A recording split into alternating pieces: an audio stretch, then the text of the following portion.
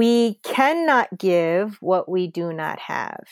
If I lack love because I'm not filled up with it, I cannot give love to my parishioners. I can give them a smart word, a nice sermon, but I cannot give them the love of God in that sermon unless I am filled with love.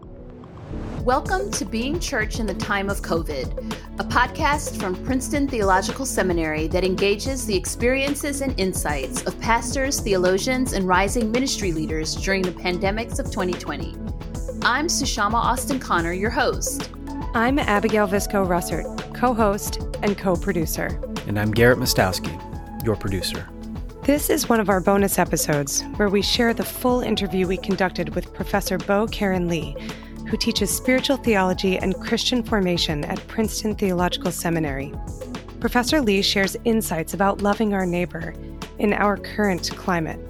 She names various contemplative spiritual practices that can ground leaders in this moment, and shares insights from stories of crucial turning points in the lives of people like Mother Teresa and Desmond Tutu. This interview was first featured in our episode entitled Self-Care and Sabbath, which also features the insights of the Reverend Dr. Jamie Frederica Eady and rising ministry leader and spiritual director Laura Fairchild. We hope you enjoyed this full-length interview with Professor Bo Karen Lee. My name's Bo Karen Lee, and I teach at Princeton Theological Seminary. I'm the Associate Professor of Spiritual Theology and Christian Formation, and I teach classes in spirituality, as well as classes in mission that are related to the integration of spirituality with our call in the world. Different kinds of mission defined very broadly, those who are sent by God into the world to be the hands and feet of Christ. But I focus on classes on contemplative listening and other varieties of practices that help future pastors connect deeply to the well of life that comes from the God that they serve. Tell us a little bit about, taking that further, tell us a little bit more about your work in spiritual direction and self-care. Sure. So I did develop a series of courses in contemplative listening related specifically to the art of spiritual companioning. And so these courses will help students companion others in the ministry of spiritual listening. But before a seminarian or a pastor can accompany others, they need to have a very vibrant sense of being accompanied by the Spirit, being supported and sustained by the Spirit, as well as their community. And so in that particular class, we teach them listening skills among themselves, and we bring in experienced peer group leaders to sort of model what deep listening for the Spirit together might look like. And so I would say all of my classes, even though they're preparing students for ministry, they are helping students connect to the well springs of life that keep them rooted in their own belovedness, their own identity in Christ, and their own walk with the Spirit so that they don't burn out as they try to serve others. So I teach a variety of classes just in spirituality, like rhythms of prayer in the Christian tradition, looking at Benedictine spirituality, or classes on practicing the presence of God, inspired by Brother Lawrence. How do you bring the presence of God into all of our life, from doing the dishes to studying to preaching a sermon to visiting a parishioner at the hospital? Then I teach classes in Ignatian spirituality because he's very strong in helping us honor our imaginations, our spiritual eyesight as we interact with God's love and God's word. I also do teach classes in forgiveness and reconciliation, as well as some philosophy classes. One is called The Face of the Other, and it helps us to confront the reality that we have a very hard time loving our neighbors when they show up with what Ivan Karamazov calls, I can love humanity, but when they show up, when my neighbor shows up with their smelly, stupid face, all love is gone. And so Mm-hmm. I can love humanity as a principle, but how do I love on the ground when loving becomes so painful because my neighbors are hurtful or dismissive or so many things that transgress my own humanity? So how do I continue to love in the face of pain and injustice? And the course basically concludes with the importance of proper self-love and how to cultivate that in order to be very effective and free in neighbor love. And the only way for that cycle to continue in a free-flowing fashion is if I am continuously receiving love. Then I can love myself and love my neighbor. So that whole cycle plays out in that particular course. And I think it's true in ministries of spiritual direction. I can't be a kind, compassionate, empathetic presence to another if I'm not deeply grounded in being supported and loved and honored in my dignity, in my identity. So I think my classes, by and large, focus on helping students find that grounding in their creator. Yeah. Mm-hmm. That's, you gave me so many places to follow up, Mm-hmm. but Mm-hmm. I'm immediately struck by contemplative listening in this moment. And I'll jump to this now because I think you are headed there anyway, because I think part of what we've talked about, Professor, is the racial awakening or reckoning, or however you want to call it, the pandemics that we're in, the racial pandemic, the COVID. And you talked about this listening when it's really hard, and listening when it's the neighbor that you are annoyed by, or worse, is denying your humanity. How do we do contemplative listening? How do we do that in this moment? I think there are many voices screaming at us, telling us who we are. Many of those voices are violent. And then there are many voices telling us who we should be. So there's pressure from so many different quarters. You are this, you need to be this, you ought to be that, you're not good enough, you need to be doing this. Even the best of Christian ministers feel so much pressure from parishioners or from fellow pastors on the kind of pastor I should be. In this particular class in contemplative listening, it's interesting because this fall I'm going to bridge it, hopefully, very specifically with our international and national moment of great crisis, and ask, what voices are we really listening to?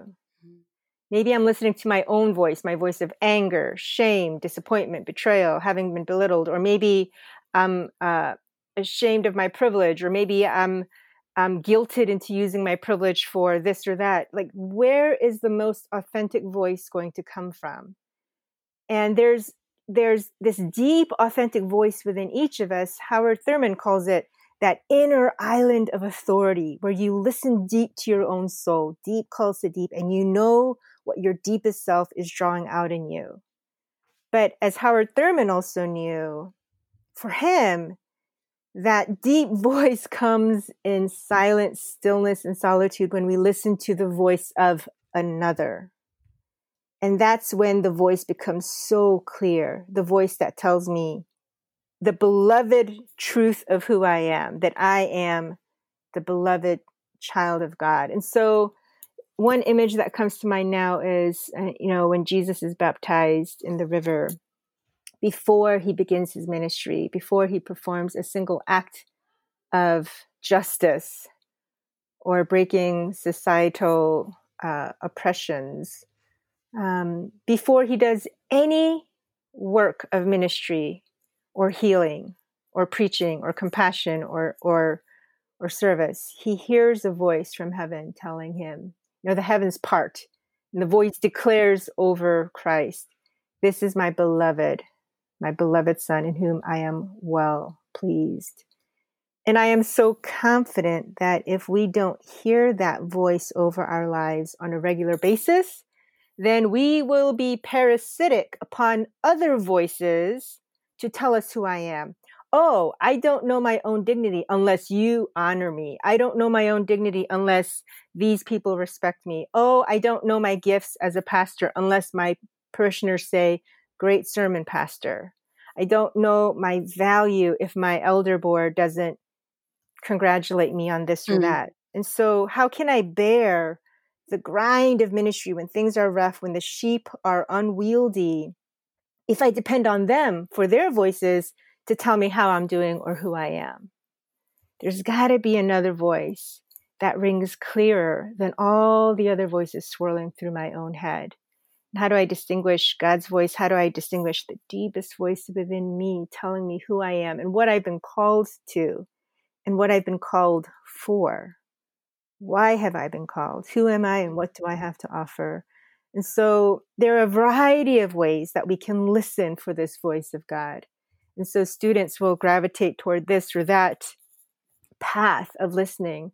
But because this is an institution that believes in the divine, what we're looking for is a very specific voice, a very specific word from a very specific person. Not just the force, not just this random, the force be with you, but a very specific voice that comes from a person who has a very distinct personality, who has very specific thoughts toward me and very specific hopes for my life, dreams and hopes for my life. All beautiful ones, not pressure-filled ones. So, and I think many of us have heard what we imagine to be the voice of God through various religious leaders. And then this voice comes sometimes in a very harsh, strident, judging tone. So then the voice I imagine to be God versus the voice of love, there's a lot of layering to the voice that I think comes from God. And so I didn't mention this, but some of the classes I teach actually have to do with the transforming and the healing of the voices we hear and of our own narrative, the story I tell myself about who I am and what voices define and shape me. How do I heal my own internal narrative of my life? And how do I receive healing for the distorted perceptions and views that I have of who God is? Because fundamentally, is God love? And if that's not the voice I'm hearing, then there's something distorted and probably broken because of a painful experience I've had in the past. And then I tape that onto God. That's the lens with which I view God. So a lot of these classes also have to do with the healing of the false voices we allow ourselves to hear. Yeah.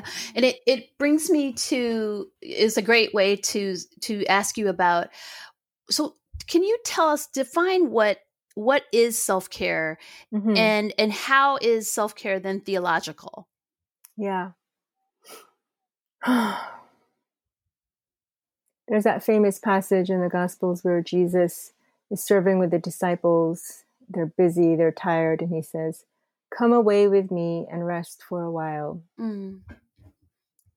And self-care is not a term you'll find in Scripture. However, there are so many images in Scripture that point to the abundance of living in Christ. And by abundance, I mean spiritual, mental, emotional, relational, communal, personal abundance.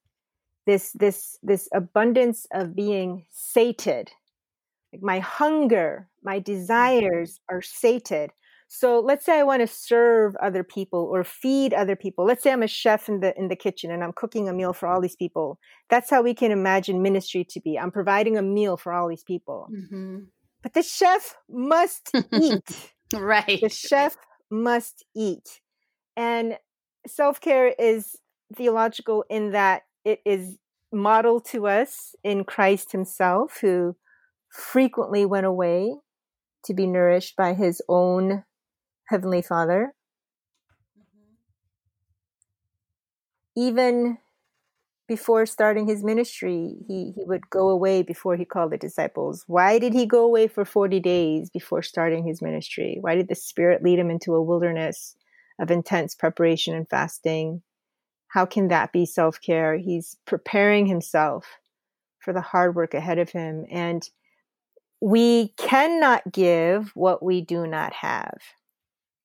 Mm-hmm. If I lack love because I'm not filled up with it, I cannot give love to my parishioners. I can give them a smart word, a nice sermon, but I cannot give them the love of God in that sermon unless I am filled with love. And so I think self-care is more about just honoring the communion that God intends me to have, to fill my life with strength, with love, with the fruit of the Spirit, so that my ministry flows out of being filled rather than struggling and straining out of some kind of deficit. If I keep serving on a deficit, that leads to resentment, burnout, anger,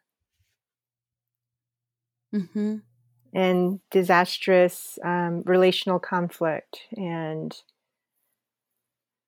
a lot of unnecessary pain. So I think it's theological in that God never intended us to serve and give that which we do not have. You get that in John 15. Abide in me, and you will bear much fruit.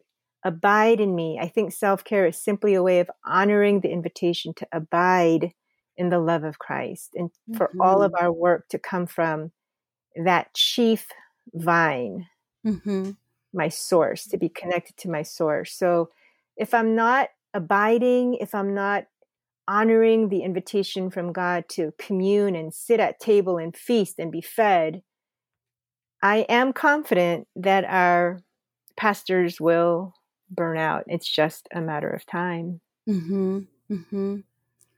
Yeah, and you're making me think of the burnout, the justice fatigue, the kind of one of our interviewees. She mentioned the kind of the privilege of self-care and the privilege of work to take care of yourself, and also just the lack of time to do it. So both of those kind of at the same time. Yes. She is a death doula, and she shared with us, because she's working in ministry in Philadelphia, but also working as a hospital chaplain.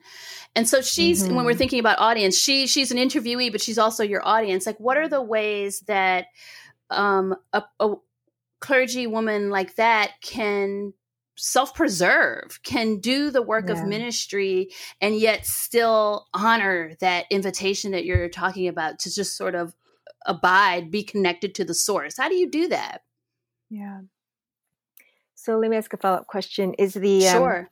There are different contexts. So let's say a single mother with 4 children, how does she take care of herself? Or a pastor on the front lines who is, constantly with surrounded by violence, death and dying and illness. And so how do we create margin around our lives? I think this is connected to Sabbath. Yes. Yeah. The huge error that I have made in the past, and that I think many well-meaning religious leaders make, is that we actually think that something depends on us. If I don't do my work, then that problem won't be fixed. If I don't do my work, then no one will take care of that. If I don't do my work, then no one will be served. And we're not allowing God to raise up someone else to do that, or to do it in some other means that we might not have imagined. We think it's irresponsible and faithless to stop from our work. But I think God gave us the gift of Sabbath to remind us we're not in charge. I am not the Savior. I am not the Savior. And we could know it theologically and yet existentially not buy into that. We think that faithfulness means never stopping. But faithfulness, I think, requires us to eat a proper meal. No one can fast forever. We will die if we keep fasting. And I think working without receiving sustenance from that divine voice, from that divine feast, working without feasting, feeding, filling, will lead to detrimental depletion. And so let's say I'm a busy mother of four. How do I do it? In some circumstances, it is just, it feels impossible, right, to take care of myself. And I can only give the example of Mother Teresa right now, who poured out her entire life to serve the hurting and the dying. But she forbade her sisters from going out until they had experienced the Eucharist in the morning, fed on the blood and body of Christ, and had an hour of silence and solitude. Like, she forbade the work until the sister experienced that hour of silence. And even Desmond Tutu, who did amazing work after the Truth Reconciliation Commission, they were trying to heal after apartheid, and they were really torn over how do we grant amnesty, upon what conditions do we grant amnesty. And the commission itself couldn't agree on how to grant amnesty. And there was this one newspaper article that declared, "Is this the end of the TRC?" So the peacemaking body couldn't even find peace among themselves. So Desmond Tutu said, okay, we stop our work. On Christmas vacation, we go to Robben Island, where Nelson Mandela was imprisoned. We look at his prison site. We reflect on all that happened, but we take 24 hours of silence and nothing but listening to God. You're allowed to do nothing but listen. They walked around. My Presbyterian colleague, who was a part of that commission, said, as a good, Presbyterian, I was very restless with silence because I like to cram my head with words. Right. And but they did what Desmond Tutu asked them to do, and after 24 hours, they came back together, and Desmond Tutu just asked, "So, what did you hear in the silence? What did you receive? What did you hear? What did you receive?" And the people shared. And then within a record amount of time, they came to a unanimous decision on how to navigate this very tricky terrain. So that's how he did that in his service. In his own personal life, there is an hour in his every day. I don't know if it's from 1 to 2 p.m. I don't know how that transformed over time, but I know someone who lived with him for years. And I also have read about this in a book that describes Tutu's life from many personal accounts from people who knew him. And he took an hour where he refused conversations, phone calls, work, or business. And it was just for his time with God. So yes, everyone in the hospital needs me. But can I take 30 minutes, 15, 45, an hour just to cease from social media, cell phone pinging, and say, just going to rest in the presence of God and let God love me and let God strengthen me. And most people have trouble with that. So then what are the contemplative practices I can incorporate into my life to have that quote unquote hour of power? Right. And I mean, Desmond Tutu was so strict about that. He would not let anyone interrupt him. And that's a great example to me of how, no matter how important our work feels and actually might be, can we say, that actually doesn't depend fundamentally on me. There is a God who will take care of that, who is in charge. I am not in charge here. I do not save the universe. And it's painful because we don't want to stop because we care so deeply. We care so deeply. It's because of our love and our care that we don't stop. But God's love and care for us is even greater than our care and love for the world. And God's love and care for the world is far greater than ours. And so surely God will move even when I am still. And if I don't allow myself to be still, then I think I will trip and fall eventually and cause harm somewhere, whether to myself or to my loved ones or to my coworkers or to the ones that I serve. So you asked a great question in the email. What's the difference between self-care and Sabbath? That was you're good. Yeah. Exactly. That was Yeah. my follow-up. Because certainly if Desmond Tutu can have an hour of self-care or, a moment in Yeah. the day, we all can. But yeah, that was my Mhm. follow-up. How, please. I think Sabbath is one subset of self-care. It's like a Venn diagram. There's also an intersection where self-care is one. Well, all of Sabbath can be self-care, but Sabbath can include other people care. Sabbath can include, all sorts of things. A lot of writers on Sabbath speak about how not only is it a time of rest, but it's a time of play, recreation, delight, marvel, wondering at the beauty of creation around you. Whatever causes you to wonder, to delight, to marvel, that feeds the soul. So if it's playing Scrabble with good friends, or if it's going kayaking on the lake, what feeds our soul? And so I do think Sabbath is a subset of self-care by and large. And I think self-care can also mean allowing myself to be with friends who will care for me. There's also a difference between self-care and receiving care. This is very hard for ministry leaders to do. I can say, all right, self-care, I need to care for myself. But what does it mean to humble myself and say, oh my goodness, I need to receive some love and care from another human being?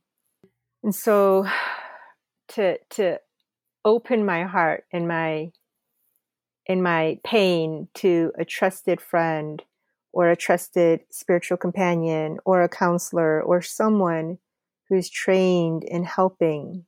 Preferably, I would also have a number of very close friends who would be able to take turns caring for one another, for me. Every ministry leader needs that. The body of Christ. Who in the body of Christ can I go to? So self-care, I think, is distinct from receiving care, but receiving care, again, is a subset of self-care. Yeah. And I'm very interested in self-care for clergy, in just generally in our work, and obviously for this episode. And I did send you the question about, yes. We talked about self-care being political, and it feels like a place to chat about it here.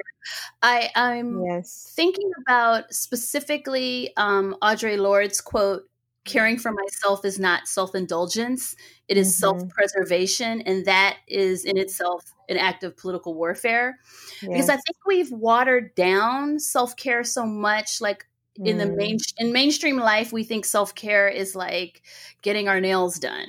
And that's the extent of it, and like pat ourselves on the back. Oh, we took time for ourselves. And some of that's true. I love getting a manicure, but it's certainly not what Audre Lorde or you are talking about specifically. And so I wonder, do you think self-care is political?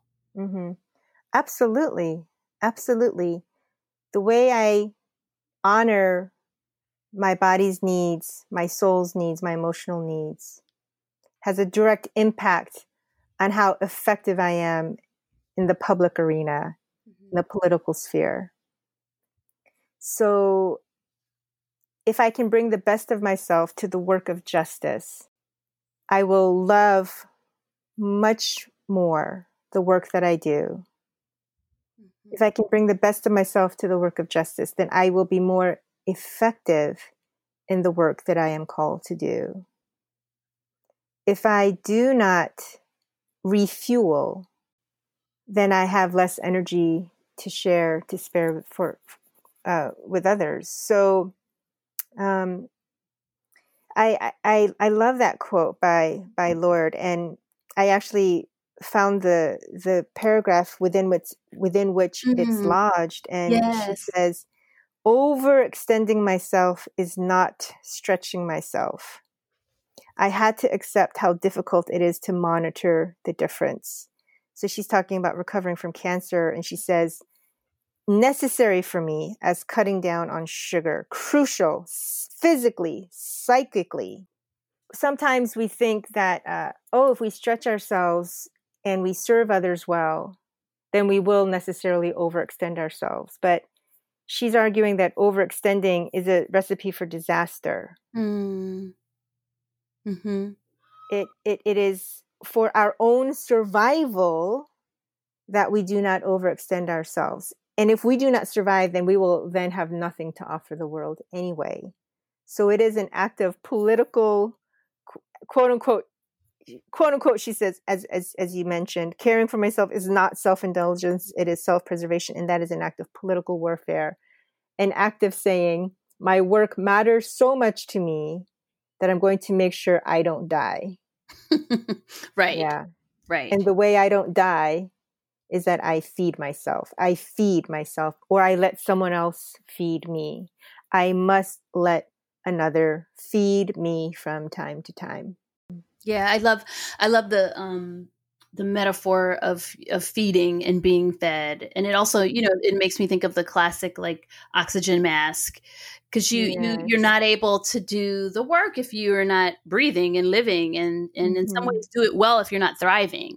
And then this, I think Audre Lorde's quote, and I'm so glad you found the full paragraph, because I also read that, because it was about preservation of herself and her identity. And she there's another part, maybe not in the book, but in something that I read, where they're talking about doing this because you want to be seen and heard in a world that's hostile to who you are as a person, to your very being. And so there's something really important, to take from that. Yes.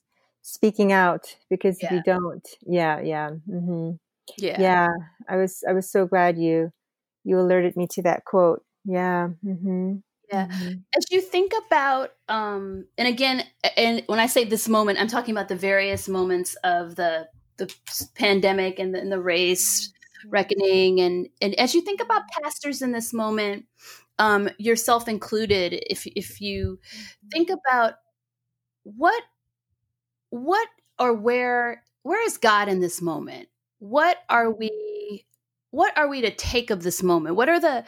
What's to be learned in this moment of crisis, but also of some deep joys? You've created joys in this year. I think this is an act of preservation that people are doing, is doing things like community listening, spending more time with their kids, resetting their lives, because our lives depend on it. So where is God? It's a beautiful question. I think in many ways, many of us feel that God is absent, or God is aloof or uncaring. But the God that I've come to know is one who grieves with us, who weeps with us. There's this great mystery. Why does God tolerate this? Why does God allow this? There's a great mystery. I will say, just yesterday, a friend reminded me of the crucified God. God is hanging on a cross, suffering with us. And all the pain that we experience in this age, whether it's the loss of a loved one due to COVID-19, whether it's racial violence, whether it's the pain of depression and anxiety and loneliness in this space of isolation, to think that Christ bore that pain with me. There are many different theologies of the atonement. What did Christ accomplish on the cross? But one that I've come to understand and embrace and love more deeply in recent years is the theology of solidarity, Christ standing with us in solidarity with us. And James Cone writes about that in The Cross and the Lynching Tree, but he talks about how in the Black church, the theology of solidarity was so important because they needed to know, in the civil rights movement and in all forms of injustice, the Black church needed to know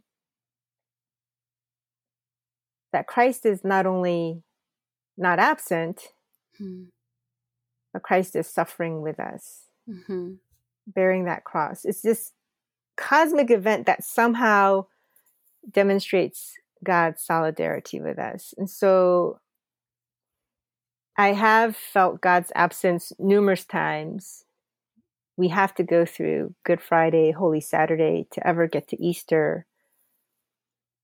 But I would pray for the grace to receive that cry of dereliction, to hear it from Christ, to have our abandonment, our pain, our sorrow shared by Christ, absorbed into Christ, shielded from our lives in a way. Like, yes, we feel the pain, but Christ says, "Come to me, all you who are heavy burdened, and let me give you rest." What does it mean?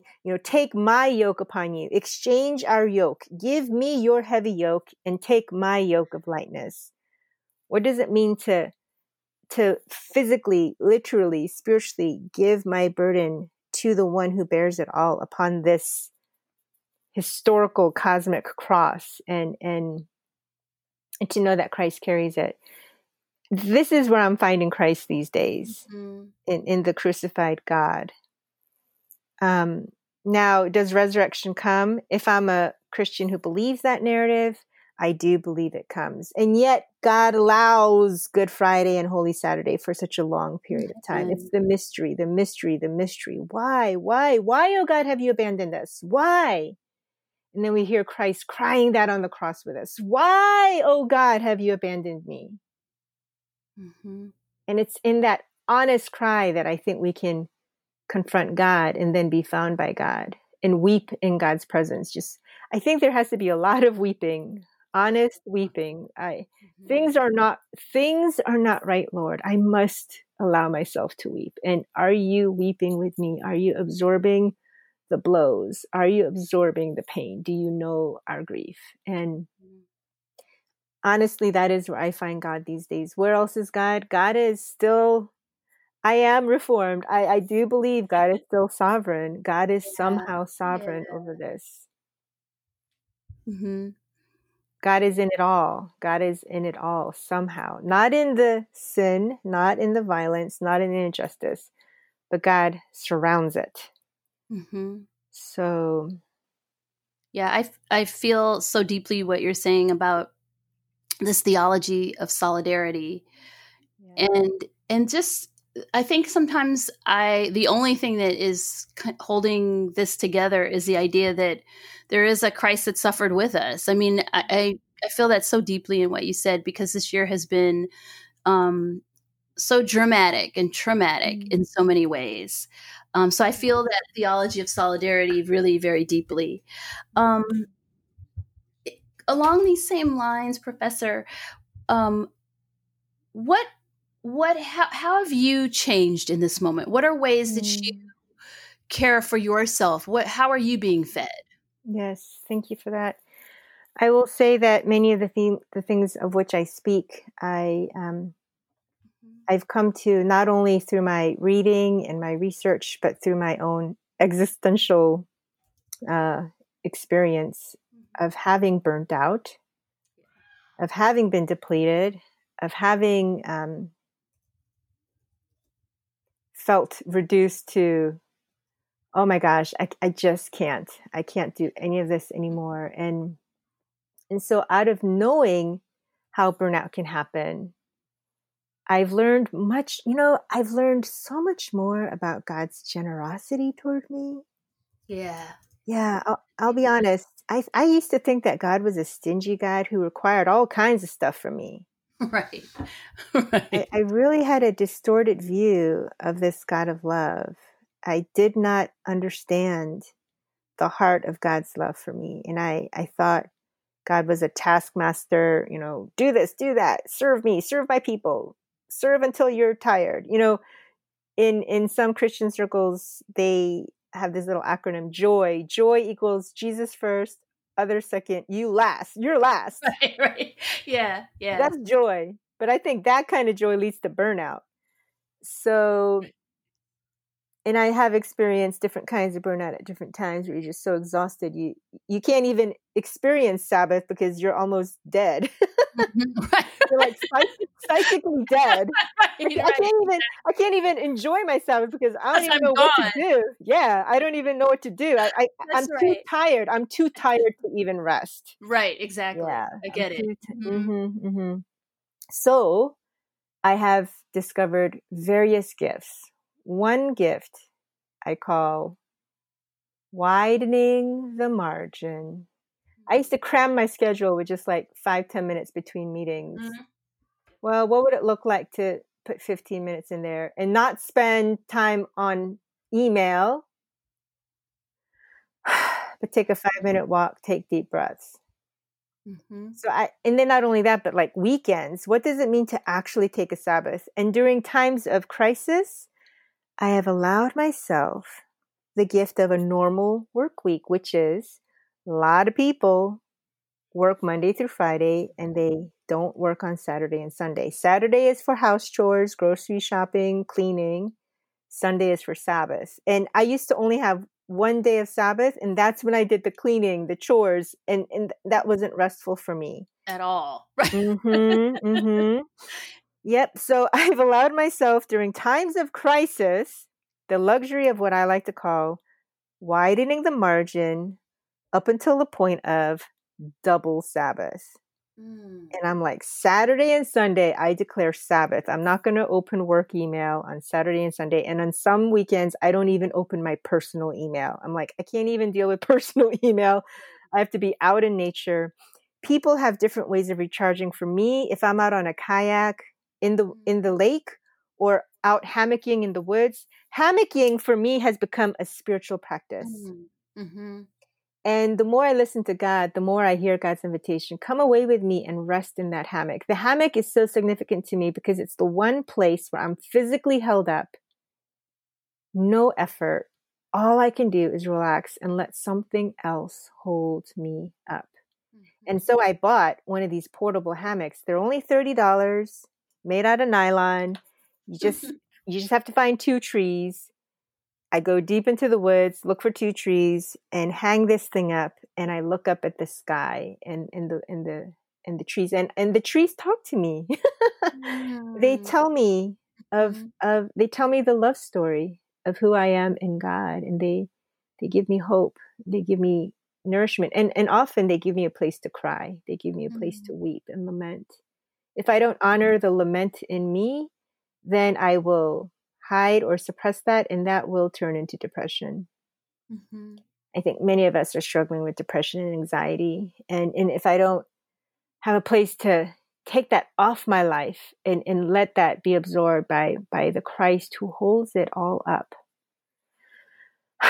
then I will be very, very sad indeed. Yeah.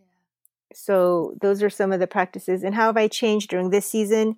So much stress during this season, so much stress. So I've allowed myself also some forms of not only weekly recreation, but like intermittent recreation throughout the week. And I also do try to take a daily Sabbath. So I like the practice of a weekly Sabbath of 24 hours, but I like the practice of a daily Sabbath of even 1 hour.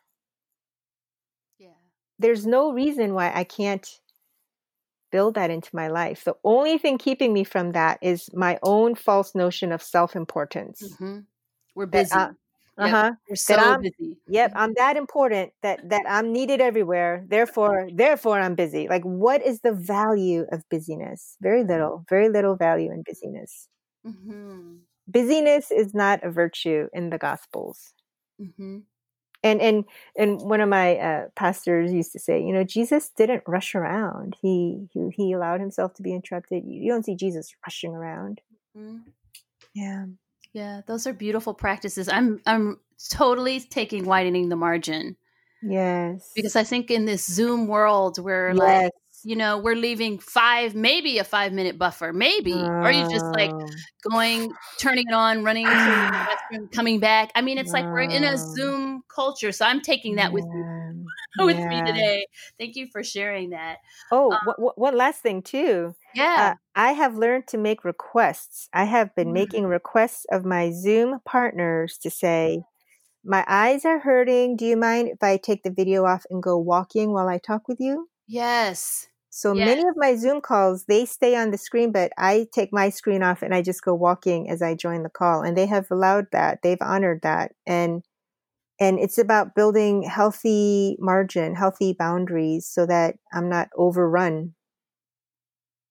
I think it's great advice. It's practical because we're all doing it, and we need to find ways to be mentally healthy and physically healthy while we enter into this kind of new phase. Yes. I have one last question for you. Sure. And it's kind of you've covered so many. We have a little chat offline, like me and Garrett, just in case things go like awry, and we're like, she's like doing every question on her own. I don't think you needed me. You're fabulous. I guess my question, and it's a parting question, about any advice you have for faith leaders, for your colleagues, for your friends and colleagues in ministry, about self-care and about preserving oneself in a very broad sense of what ministry is and looks like. We don't know where we're headed after what happens post-COVID. What would that look like? I don't know yet. But what advice would you give to faith leaders? I think one immediately comes to mind, just an exhortation that, dear faith leader, love it. God cares for you far more than you care for yourself. Please, please receive God's care for you. Please allow yourself to be loved by God. And if you were to hear the voice of God, what would God say? And if we were to listen to that still small voice, in John 10, the gospel writer says, my sheep know my voice. They can distinguish it from the other voices. What voice is telling you that you can't stop? Right. What is it? Your mother? Is it your pastor from 10 years ago? Like what voice is telling you that you can't stop? Is it some internal shame or guilt voice? What voice is it? And if I knew God's passionate care for me, I really think God would weep over how much I'm caring and carrying. I'm caring deeply and I'm carrying over much. And so I think I would say, please let yourself be loved by your Creator who loves you and cares for you far more than you do yourself. And let yourself take a break. Nothing depends on you. I when I did centering prayer 2-3 years ago, in the moment of shouldering the crises of loved ones around me, my mantra was, nothing depends on me. And of course, I meant there nothing fundamentally depends on me. But to say nothing depends on me, it meant I could hold it loosely. And yes, I'll do my job. Yes, I'll fight for my loved ones. Yes, I'll do the work. But to do it out of this radical knowing that God holds it, rather than thinking it depends on me. It turned the striving into trusting. And it also enabled me to take Sabbath, proper Sabbath. Mm-hmm. In this time of crisis, when we're forced to stop, because if we don't, we will die. Mm-hmm. I think we can then take these practices into more normal life where there's less crisis, but that will allow me to function at a much healthier level. So what I learn in crisis can be taken with me post-crisis.